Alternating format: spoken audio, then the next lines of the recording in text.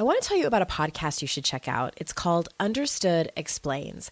This season of the show is hosted by teacher and special education expert Juliana Urtubey, and it's all about how to navigate individual education plans, also known as IEPs. The latest season of Understood Explains covers topics like how to tell if your child needs an IEP, and it busts common myths about special education. As a parent myself of a child who's had an IEP since kindergarten, and he's now a 10th grader, I know how confusing, overwhelming, frustrating, sometimes daunting the whole process can be. I checked out an episode of Understood Explains called The Difference Between IEPs and 504 Plans. And what I love about it is how easily Juliana explains everything. She answers common questions that probably every parent or caregiver has. She dispels myths and is concise and to the point. To listen to Understood Explains, search for Understood Explains in your podcast app. That's Understood Explains. And there's a direct link in the show notes if you need it. I have a routine that sets me up for success, right? Like I wake up, I grab my green smoothie, I take my dogs for a walk, I sit down, I do my gratitudes, I do my affirmations, I take my run. Like I have routines that set me up during the week, but I'm not going to lie to you. That does not get done on Saturday and Sunday. And then I pick it back up on Monday, unless it's this week, which was Labor Day, and I had a 3-day weekend. So I didn't do it yesterday. So I think like we also need to take the pressure off. Like let's create diligence in our life. Let's create the happiness habits that are part of our everyday life. But like, let's not think we have to be perfect at it either for it to work. This is your Kick-Ass Life podcast, episode number 354 with guest Kim Strobel. This is the Your Kick-Ass Life podcast with Andrea Owen. A no BS guide to self-help and badassery. Because ladies, let's face it, life's too short for it to not kick ass. And here's your host, the girl who serves it up straight with a side of crazy, Andrea Owen. I am so glad that you are here. I just got finished batching, 7 podcast interviews for the fall, and I have another one coming up in a few days. This amazing group of women that I have coming on, I swear the universe answers your questions when you when you make orders. I wanted someone to talk about ancestral healing. I wanted someone to come and talk about how to heal from relationships when you have been with a narcissist. I wanted to talk to somebody about intuition and what that has to do with trauma. And the universe served it up. I am so excited to bring you these episodes coming up over the next handful of months.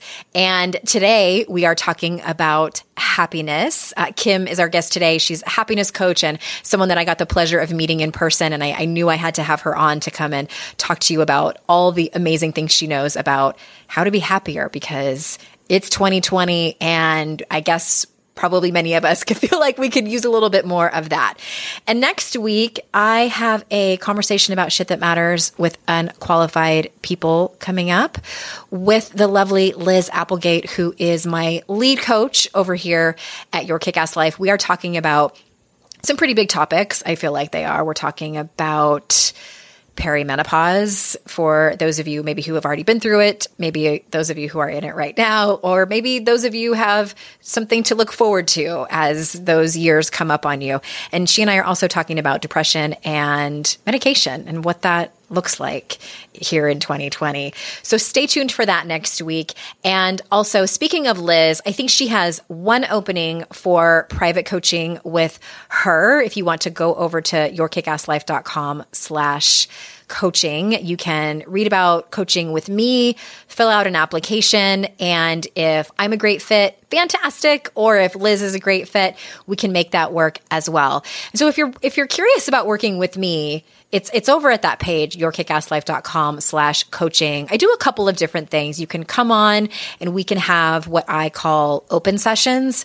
And that's where you bring the topic, you bring the agenda, and we go from there. So maybe you're wanting to set more boundaries in your life. Maybe you're wanting to start your own business, whatever it is that you want more of in your life. We get there. And then also I do a more curriculum-based coaching that is a little bit longer in many ways, that is more intensive. It's about vulnerability and connection, your values. It's about how to stop feeling like shit. If you read my last book, that is the route that you want to go. And it's also about shame resilience. So again, it's a little bit deeper work, and you can read more about that and fill out an application on that page, yourkickasslife.com/coaching.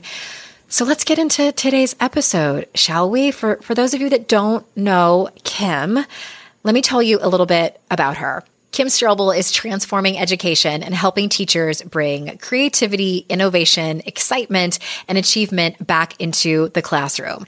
She's an education consultant, well-versed in best practice strategies, but she's also a teacher, so she knows what it takes to implement real change. That's why her workshops and other teacher training opportunities focus on reinvigorating teachers' purpose and passion, empowering them to step back into their classroom with confidence and courage. So without further ado, here is Kim. Kim, thanks for joining us today. Oh, I'm happy to be here, Andrea. Thanks for having me. I had so much fun on your show and getting to meet you in person. I've been looking forward to this conversation because Lord knows right now, I think a lot of us could use happiness and a happiness coach, right? Yeah, exactly. Yeah, that's my biggest hope is like when all this is over, every person is going to need a happiness coach, or every business is going to need a happiness coach.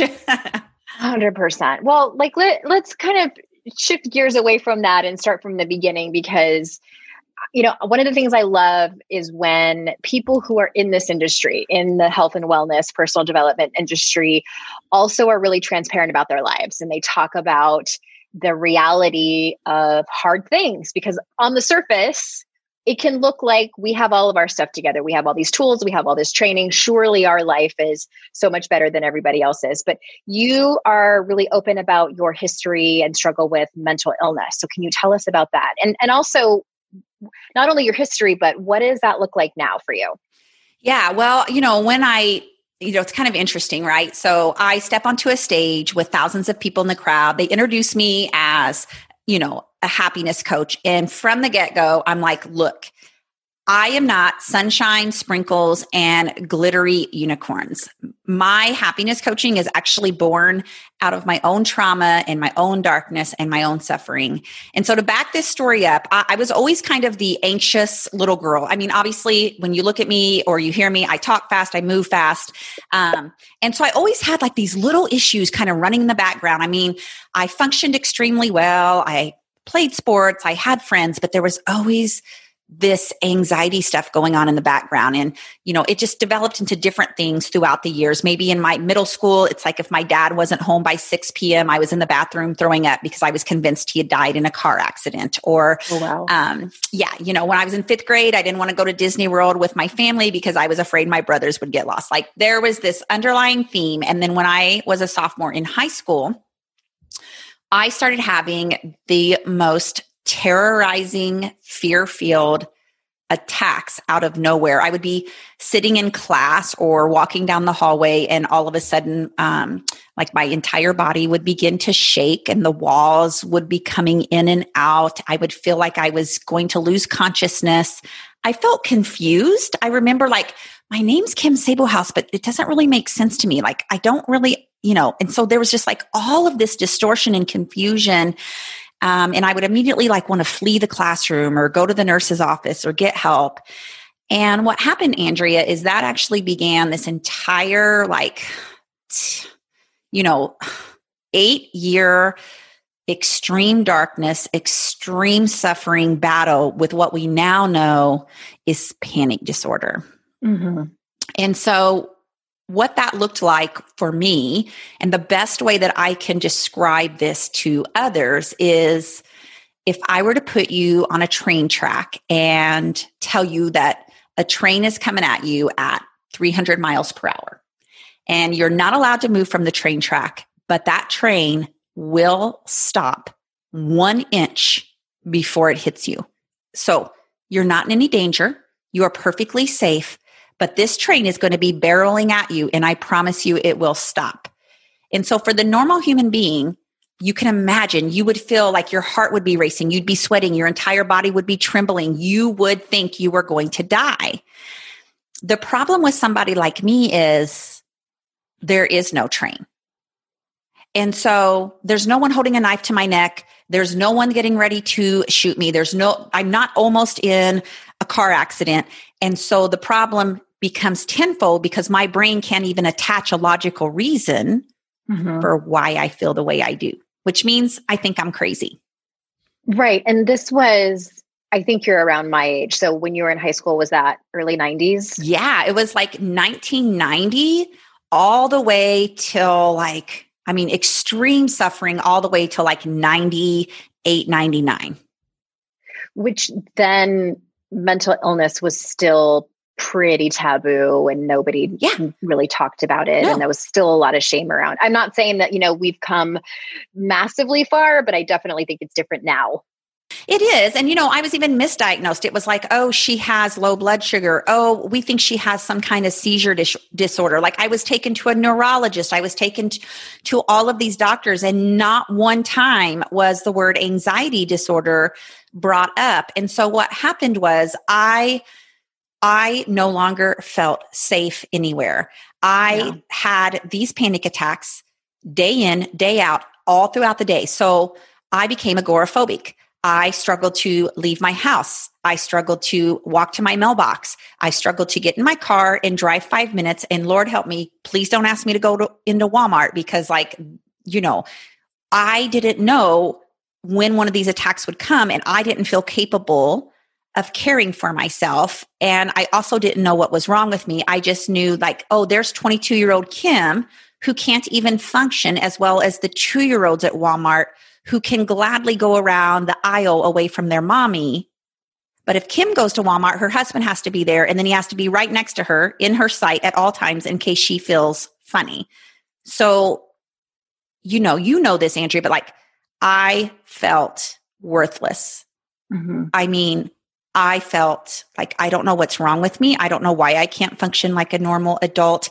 I hate myself. And for me, I honestly had, I think a pivoting point for me was around 1996, 97. And my husband at the time had left for work. And that always caused extreme anxiety because I would be by myself for about 20 minutes before I needed to get myself in my car and try to drive to work. And I don't know if you remember this, but in the mid 90s, the decor was like forest green and burgundy. Do you remember that? 100%. Yep. I was in a wedding then and we had burgundy dresses, bridesmaids dresses. They were glorious. So I started to have these feelings, and normally I would be calling my husband at work and having him talk me down. But I went into my bathroom, and I still to this day, I laid in the fetal position on the forest green bath mat rug. And I honestly did plead with God. And I just said, look, I don't know if it's courage or what. I don't have the courage to take my life, but I need you to take my life. Every half hour of every damn day feels like extreme suffering to me, and I can't do it anymore. And when I look back and I revisit, which it does make me emotional because I think what a suffering that girl had endured for years. And I don't know if it was a feeling. I don't know if it was a voice. I don't know if it was intuition, but there was something that said, get up off that floor and you have to take control of your life because you are made for more. This is not over for you.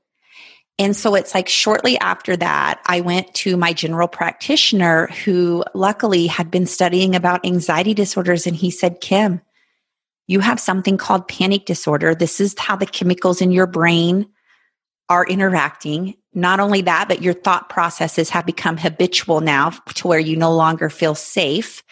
And so he put me on Zoloft. And then I also went to cognitive behavioral therapy. Where I had to do things like, okay, Kim, your homework this week is you're not just going to drive to Walmart, but you're going to walk in and go to the back of the store and touch the back wall. And then you can leave. Exposure therapy. Yeah.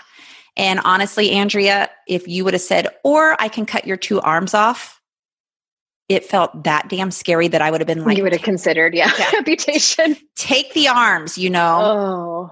And so Oh my I gosh. just began this like intense. And so that's what really threw me into the self-help field, because I'm like doing cognitive behavioral therapy. I have Zoloft, which is making me 1,000 times, like it was a miracle for me. Saved your life. Mm-hmm. Yeah. And then I all of a sudden get lit up by this self-help world. And I'm like, okay, it's time to realign Kim, because like the fiery, independent Kim on the inside, she's there, but she has this weird condition that doesn't allow her to be who she is. So how can I do the own work on myself? And that's what I've done for 20 years. I've read everything I can get my hands on. I've taken courses and programs and all of that.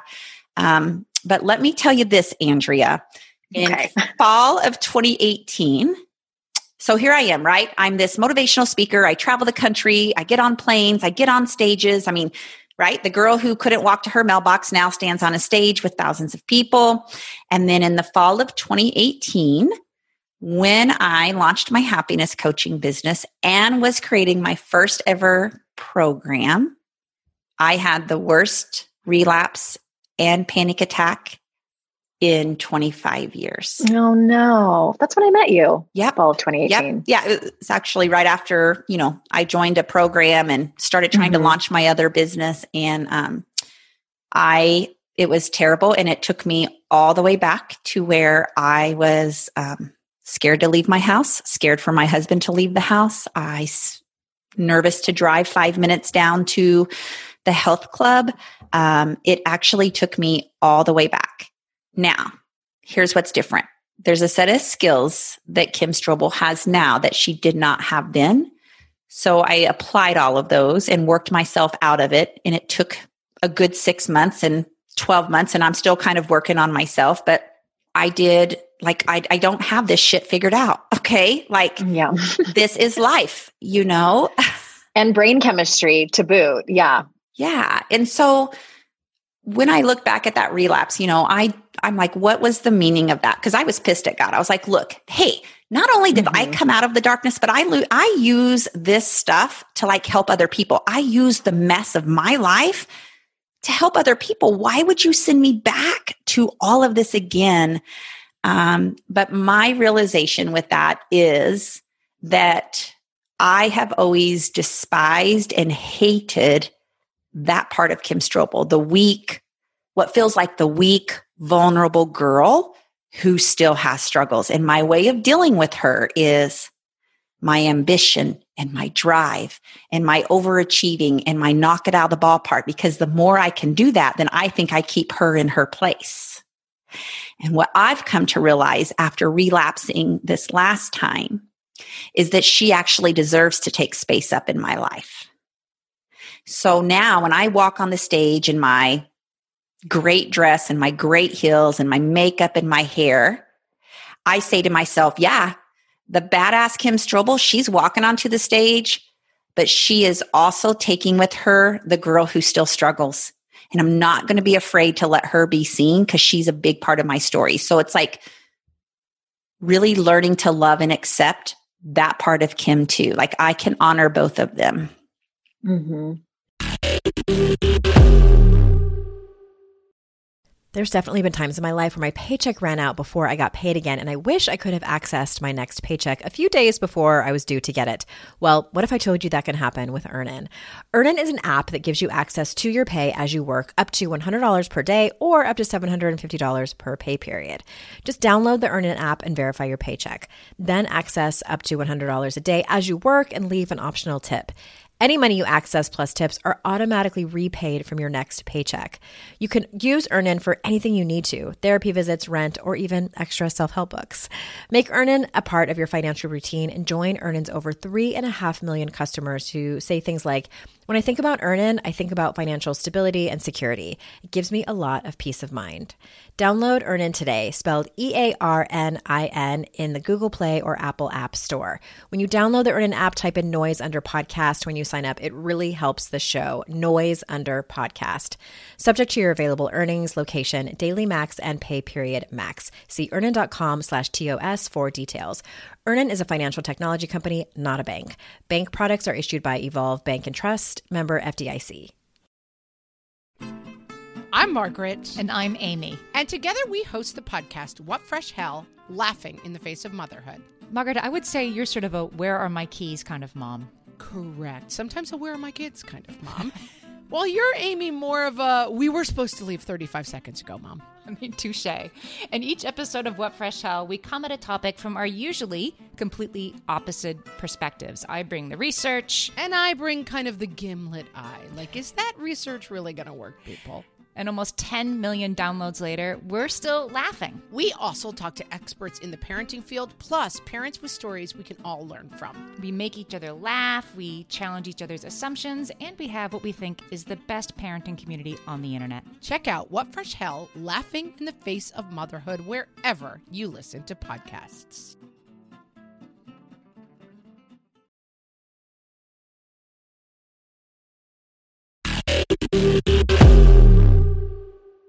Wow. It's funny. The more I talk to you, the more I realize how many parallels we have in our life. And I struggled with panic disorder as well in the early 2000s. Well, it was before that too, but my diagnosis finally came in 2002, I think it was.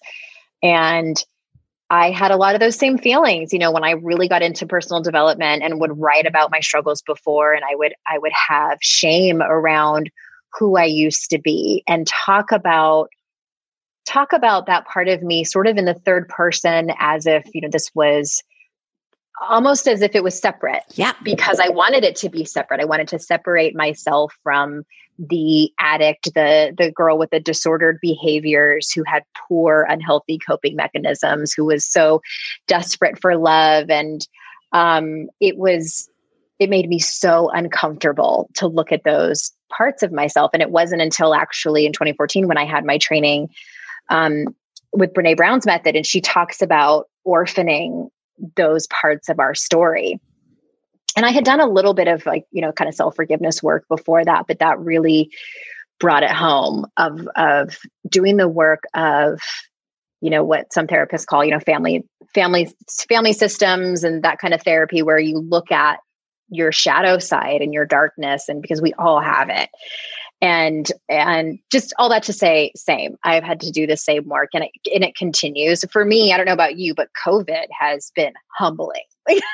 Yeah. I've gotten my ass handed to me the last 6 months. Yeah, same here, and it's like, I do think no matter what, the people who are listening, they've all struggled. It might not be panic disorder, but everybody has had some really bad challenges and adversities and darkness and struggles. And what we automatically do is we don't extend any grace to ourselves, And so one of the affirmations that I now write every single day is, I honor my fierceness, but I also love and accept my vulnerabilities, because again, that's who I am. That is who I am. I am the girl who has done really courageous things in her life, but I am also the girl who sometimes I'm a shit show, Andrea.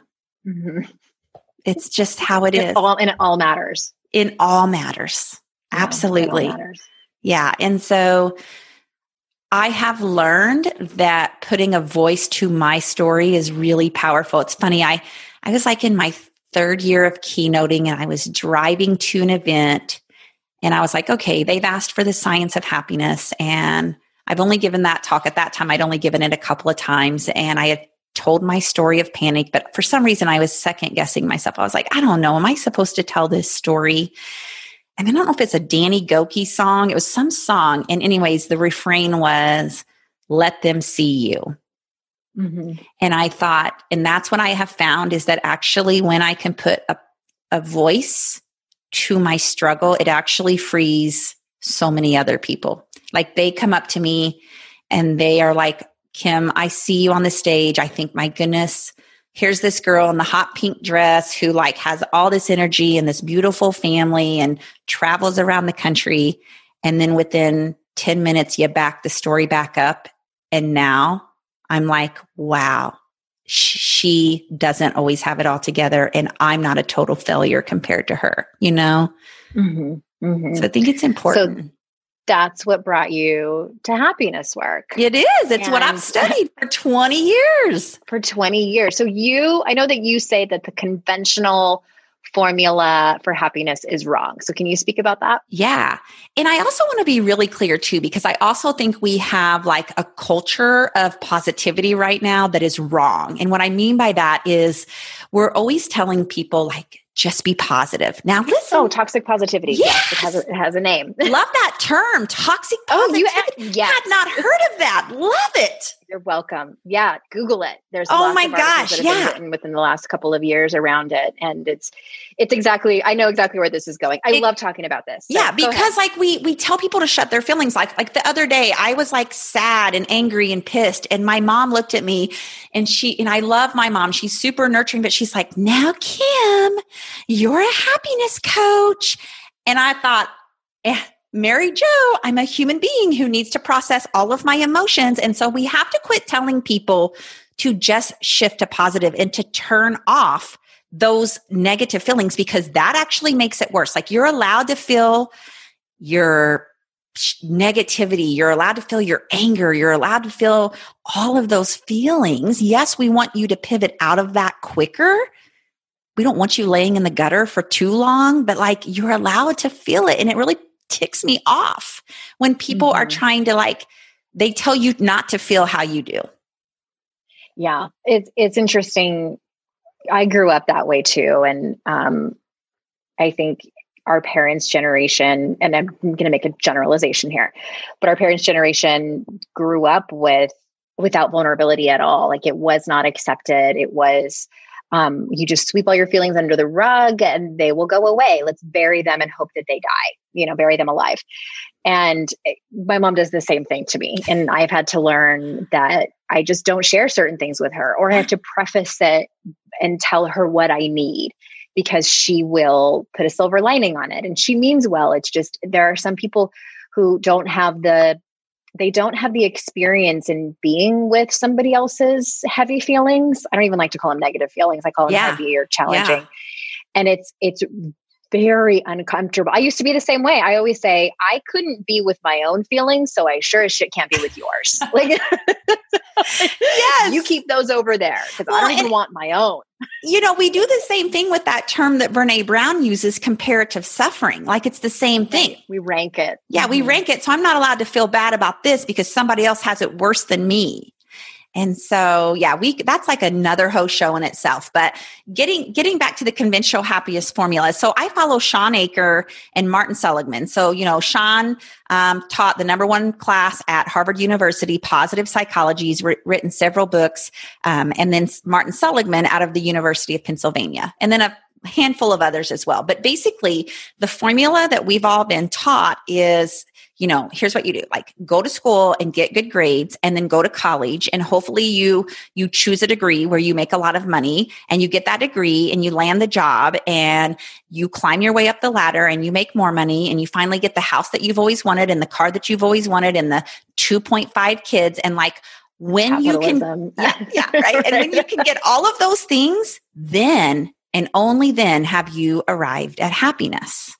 Mm-hmm. And let's be honest, we all play that game. Even who I know the research, and I am still like, well, if I could just get the lake house, I just think I'd be a lot happier. We all play that game. But what we know from the last 10 to 15 years of research is that the formula is actually backwards.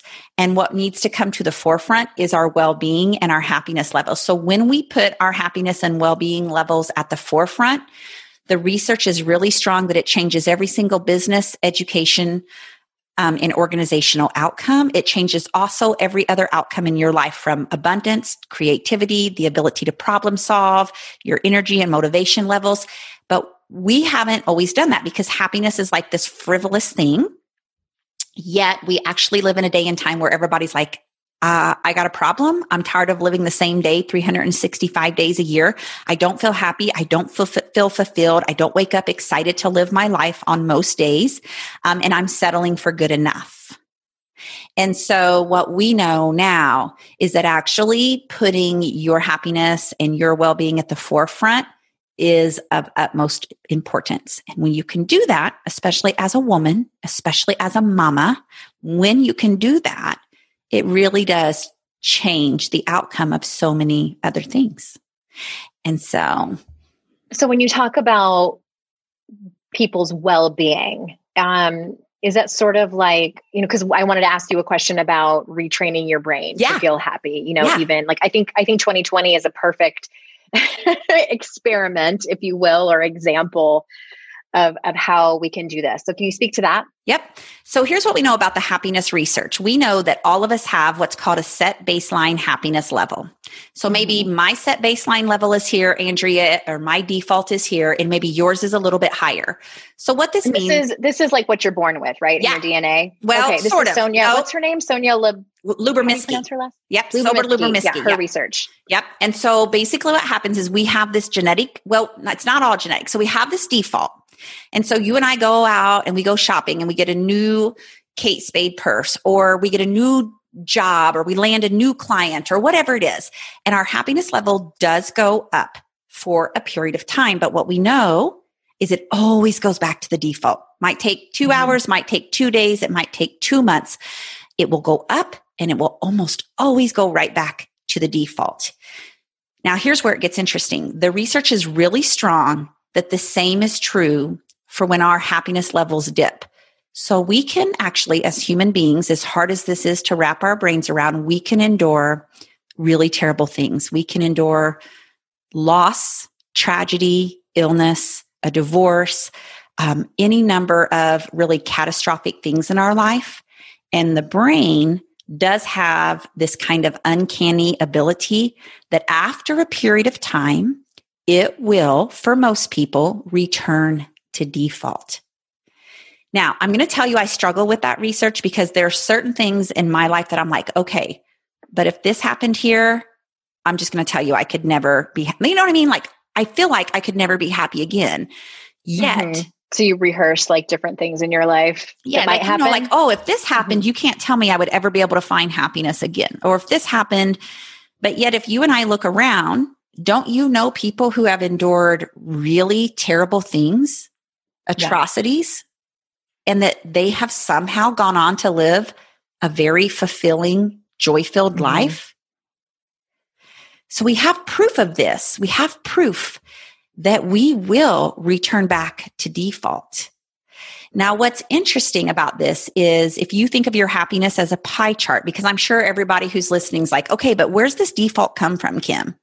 Right. And how do I find out what mine is? And how do I find out what mine is? Yeah. Because then I need to compare it to where yours is, Andrea, so I can see how I feel about myself. Right. That's right. If you think of happiness as a pie chart, what we know is that 50% of a person's long-term happiness is genetic, which means it comes from your mom or your dad or a mixture of both. And when I tell people this, many times they like hang their heads and think, I'm so screwed. There's a genetic disposition to it. Some of us are born into this world and we just have this kind of lighthearted ability to really see through the lens of positivity. And then others of us have to work at it. So like when I look at my own family, my dad, I would say, is genetically wired towards happiness. My mom, she can't help that her brain just constantly and consistently focuses on, and she doesn't even mean to do it, but it just sees everything that's wrong. So like there's this kind of genetic tendency to it. It's 50%. Now I find this interesting. 10% and only 10% of your long-term happiness comes from your external circumstances. Yeah. So what do I mean by that? I mean, COVID, believe it or not, is an external circumstance. Yeah. What kind of home you live in, what kind of car you drive, what kind of money you make. You need to lose 20 pounds or 50 pounds. If you're married, single, divorced, whatever it is, it only accumulates. It only accounts for about 10%. But the issue is we play the if-when game with happiness. And we say, well, if I could just make this much money, then I'd be happy. If we could just buy the 5,000 square foot home, then if I could just find a partner, then I'd be happy. And what happens is what that really forces us to do is to have to take responsibility for our life, because we all let it eat up way more than 10% of the pie. You know, we do. And let's be honest. I've been guilty of that too. Right. There's going to be times when it does. Like if you have a spouse who all of a sudden left you and you are devastated, of course it's going to eat up more than 10% of the pie. The issue is if 5 years later, it's still eating up more of the pie, that's on you. Right?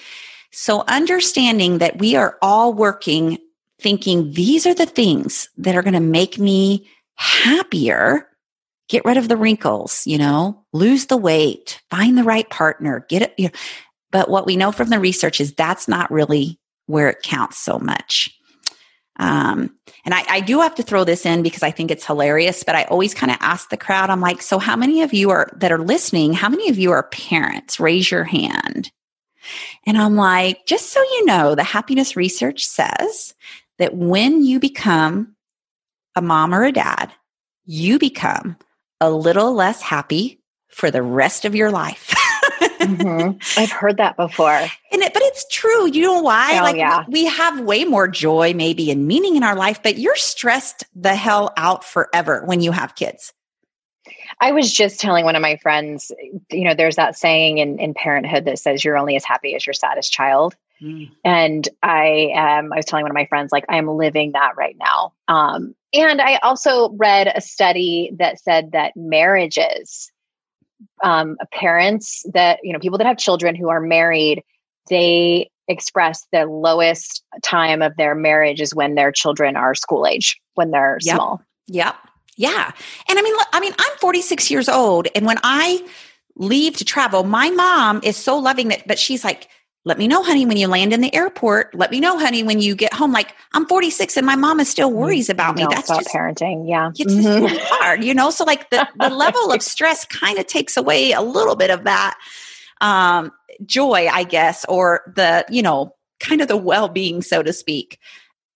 Well, let's talk about that because that leaves another 40% that the research says that we are in charge of more. Yeah, that's the part that's fired me up. Kind of pessimistic. We can retrain our brains to be more optimistic and we have to work at it a little bit more.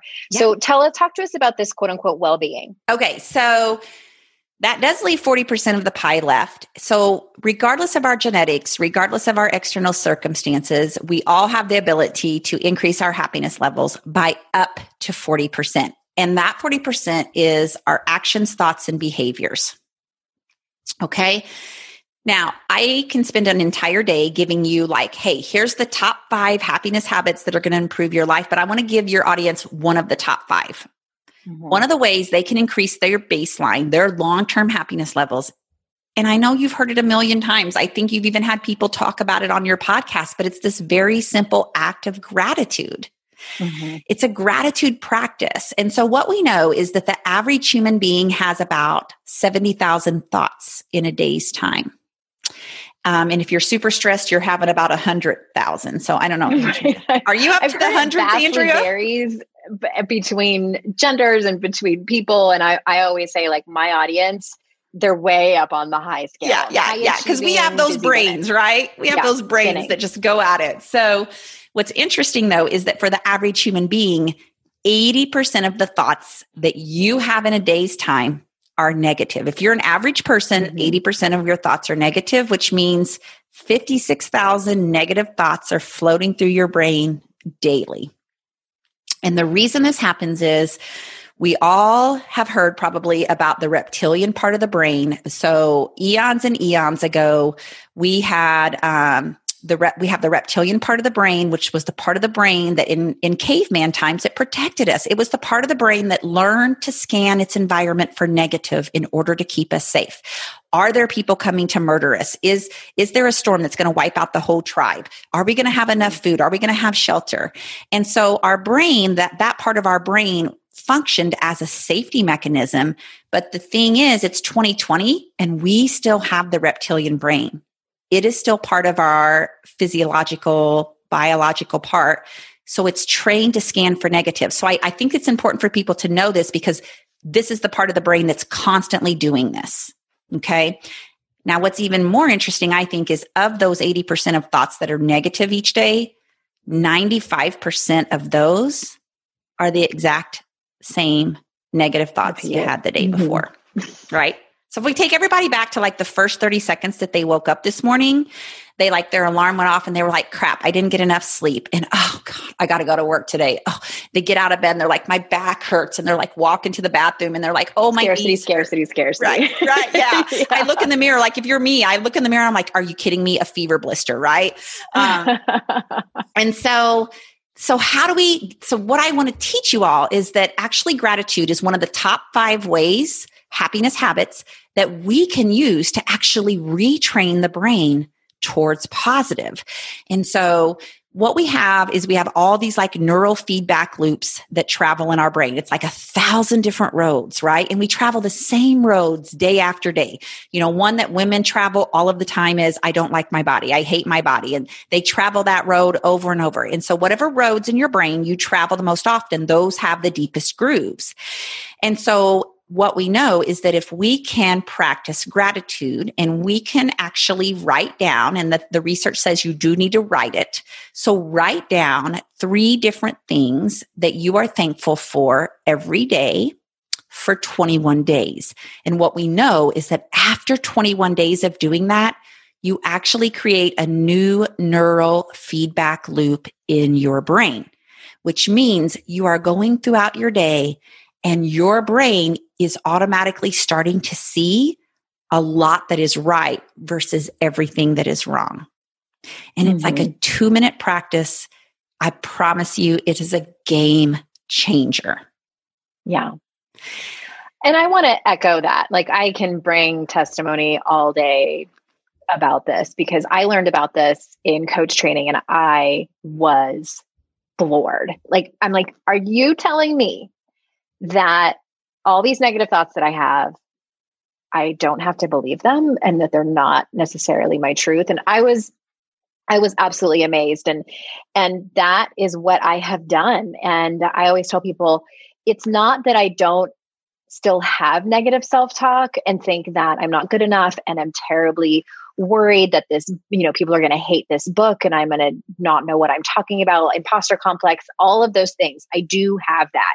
The difference is that I don't stay there for very long. I recognize it very quickly for what it is, and I'm able to course correct. So I don't use positive affirmations. I don't go in the mirror and tell myself, that this is going to be the best book that's ever been written and I'm going to, win a Nobel Peace Prize for it. I just use neutral. I mean, it depends on how much time I have. Like sometimes I'm just like, oh, that just happened. Or if it's really bad, then I text a friend or, tell somebody about it. It really depends on what's going on. But I wanted to just echo and applaud all of that because I'm a science nerd myself. I love research. And yes, it might sound cliche, but it's cliche for a reason because it works. Like, gratitude works. And I always tell people too, like if it becomes kind of old hat if you're writing down the same things every day, then switch it up a little bit. My therapist was just talking to me a couple of weeks ago about this. And she's like, how much do you actually feel into your gratitude lately? Mm-hmm. Or are you just phoning it in? Yes. And so it's just about sort of putting a new coat on, if you will, of your gratitude practice. And I try to do it too every time I see 11:11 or every time I see a cardinal. Like I pause and close my eyes, even if it's just for 2 seconds, and really take a deep breath and breathe in what it feels like to have 2 healthy children who are not sick, to have a roof over our head right now. Like, these really simple things, not just ticking them off my fingers, but what does it really feel like? If you're a parent, I invite you to join us at the Mindful Mama podcast, where it's all about becoming a less irritable, more joyful parent. With sometimes hilarious and always thought-provoking experts and friends, at Mindful Mama, we know that you cannot give what you do not have. And when you have calm and peace within, then you can give it to your children. I'm Hunter Clark Fields, and I can't wait to see you there. Listen in to the Mindful Mama podcast. When it comes to raising kids, there's so much to consider. Things like, what do we feed them? When do we feed them? How do they sleep? What does it look like to raise kind kids? How does their nervous system work? How do I keep myself calm? What are my triggers? There's so much that comes into play, and we are distilling all of that information for you at Voices of Your Village podcast, where we bring experts in the field of early childhood and education and psychology and across the board so that you don't have to comb the internet for information. You get to show up and hang out and have shame-free, judgment-free conversations and insights into what it looks like to raise kind, empathetic, emotionally intelligent humans. I'm Alyssa Blask Campbell. I have a master's degree in early childhood education. I'm a mom of 2, and I am walking this journey right alongside you doing this work. Come hang out with me at Voices of Your Village, and we can dive into real conversations with actionable tips.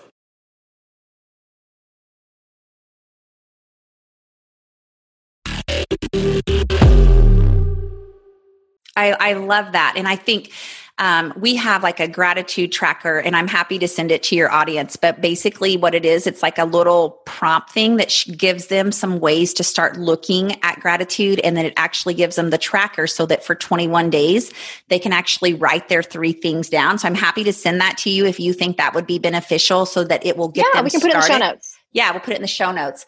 But these don't have to be profound things, right? Like, I'm just excited there's roses blooming. I'm excited that my dog George is lying on the floor next to me right now, and I'm drinking a McDonald's Diet Coke. Like, it doesn't have to be these really profound things, but it really is a game changer. And I want to say this too, Andrea, because sometimes I think this feels like another thing I'm supposed to do. And I personally, I have a 10 gratitude practice. Every day, for the most part, I write down 10 things. It's just what I do.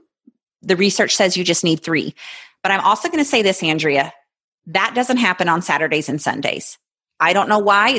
I have a different routine on the weekend. And so I don't have to do this 365 days a year. So sometimes I feel like there's pressure, like, oh my gosh, this is one more thing. Have the perfect morning routine. Yeah.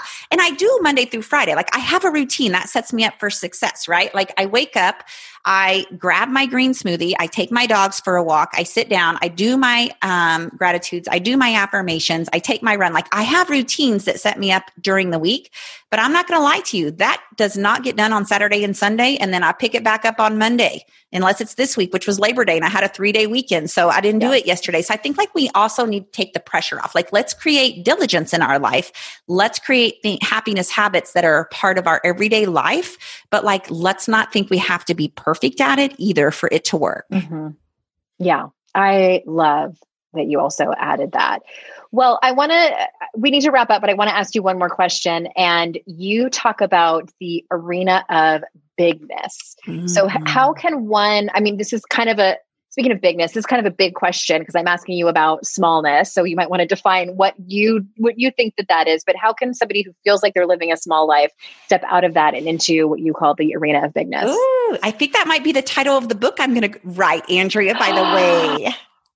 Oh, that makes me so happy. It's really, I think bigness can mean all kinds of things. It can mean, so I've played small many times in my life. And actually this could be a whole different episode because there are so many times I stayed in my corner and I stayed quiet, or I didn't let my real self be seen because I had been slapped down, whether it be from high school girls who one literally slapped me and made me feel dumb in front of the other girls, to when I became an adult and I became a school teacher and people didn't want me doing anything progressive. And so what I did for almost all of my life is I dimmed my light. I dimmed my light so that I could make the people around me feel better. And I had 2 major incidents where I finally walked out of the room and told myself, never, ever am I going to do that again. And so to me, the arena of bigness can be something like having a difficult conversation with your spouse and saying, I need more from you when it comes to these household chores. But it can be something as big as going after your dream or writing that best-selling book that you want to write. It can be having the courage to drive to Walmart. To me, that was bigness. I mean, who else who lives in complete fear and has to, that is bigness. That is me saying, hey, I see you, fear, and I'm going to feel you and I'm going to do it anyway. And so what I really want women to do is to step into their bigness, to honor the parts of themselves that have had the struggle, but continue to like grow and develop their wings and continue to say, actually, I'm worth it. And I'm going to show you and I'm going to show myself that I am. So I'm going to step into the arena of bigness and I'm going to do really hard things in my life because that's who I want to be. Mm-hmm. Amen. That's a lot of actually what my book is about, but it has not a different angle, an additional angle to it. Really? Did I tell you about that? No. So I am a believer now. I've written 2 self-help books. I've been doing this for a hot minute, also known as a decade. And I'm obsessed with the root of the problem. And I think you are too. Like, why do we do these behaviors?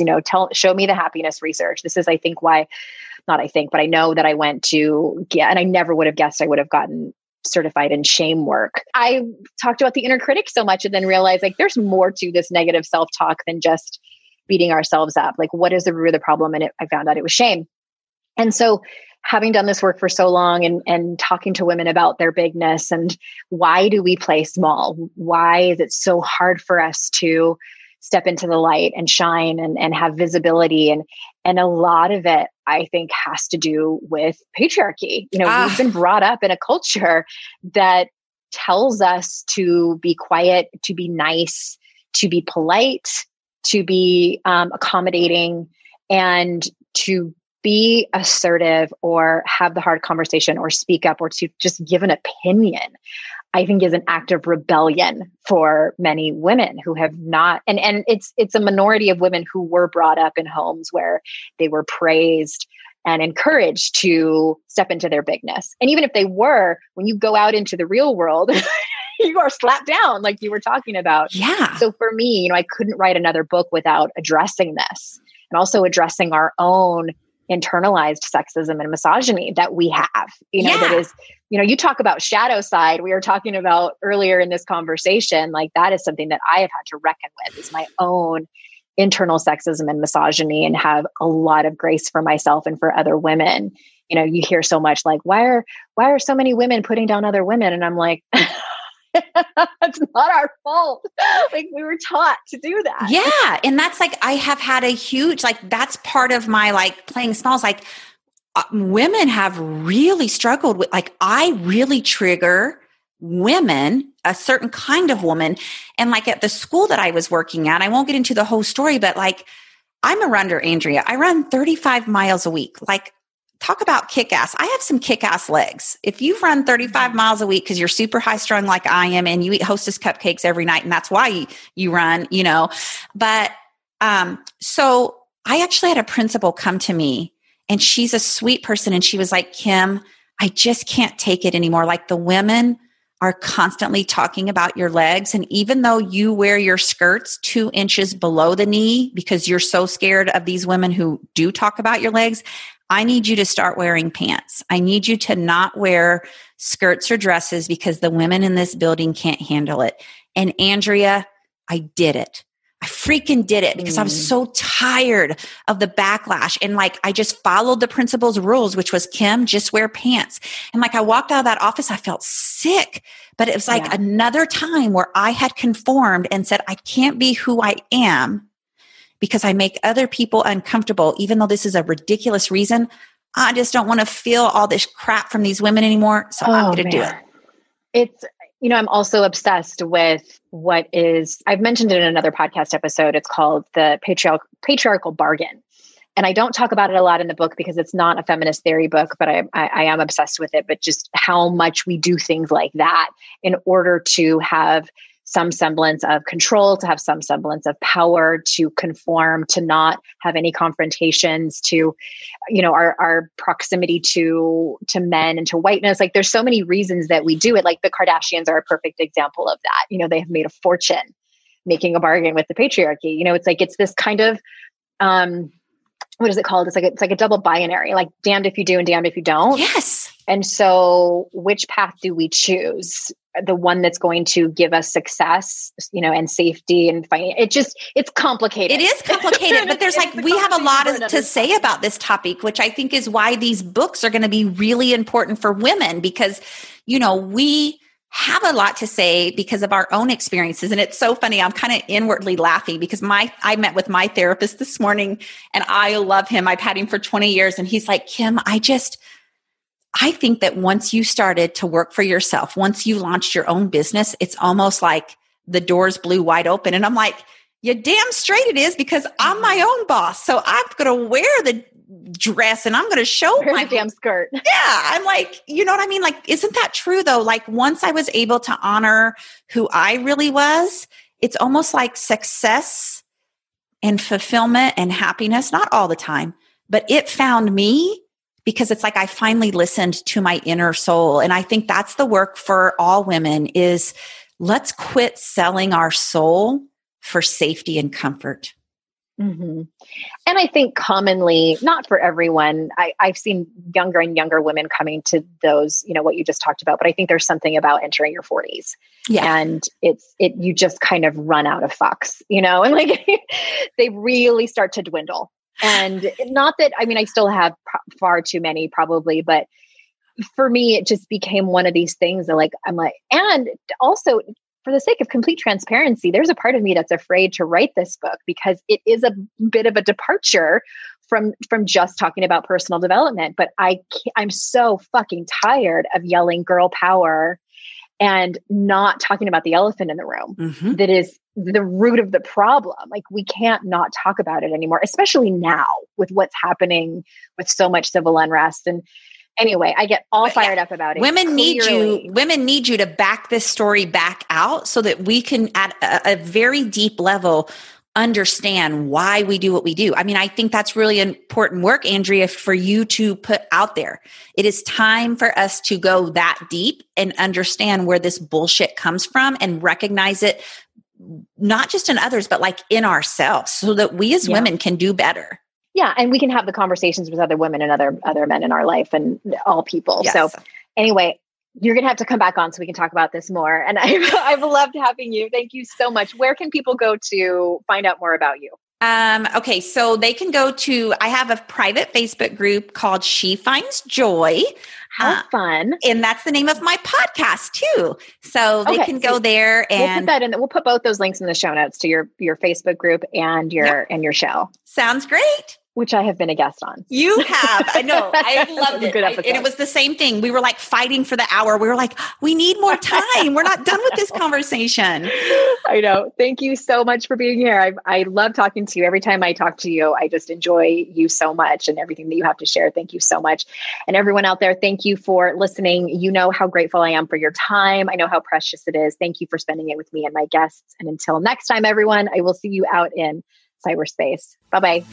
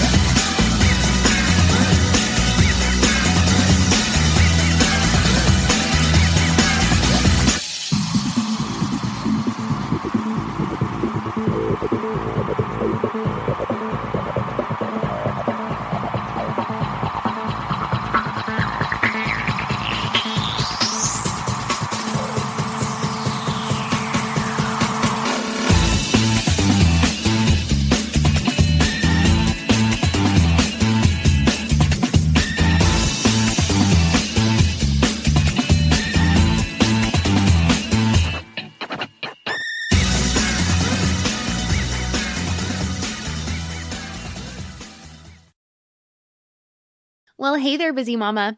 Are you looking for ways to make your life easier, your home less chaotic, and at the same time add more joy to your life? My name is Deanna Yates, and I'm the host of Wannabe Clutter-Free, a podcast all about letting go of the stuff we don't need in our lives so that we can focus on what truly matters.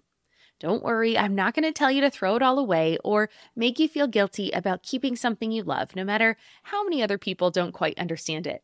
But I will give you practical and, more importantly, actionable advice so that you can make progress right away. And you won't just hear it from me. There are amazing guests too. It's like having your bestie in your pocket telling you it's okay to let go of the things that are not serving you and your family in a totally non-judgmental way. So join me over on the podcast where we can work on progress over perfection for those of us that want to be clutter-free.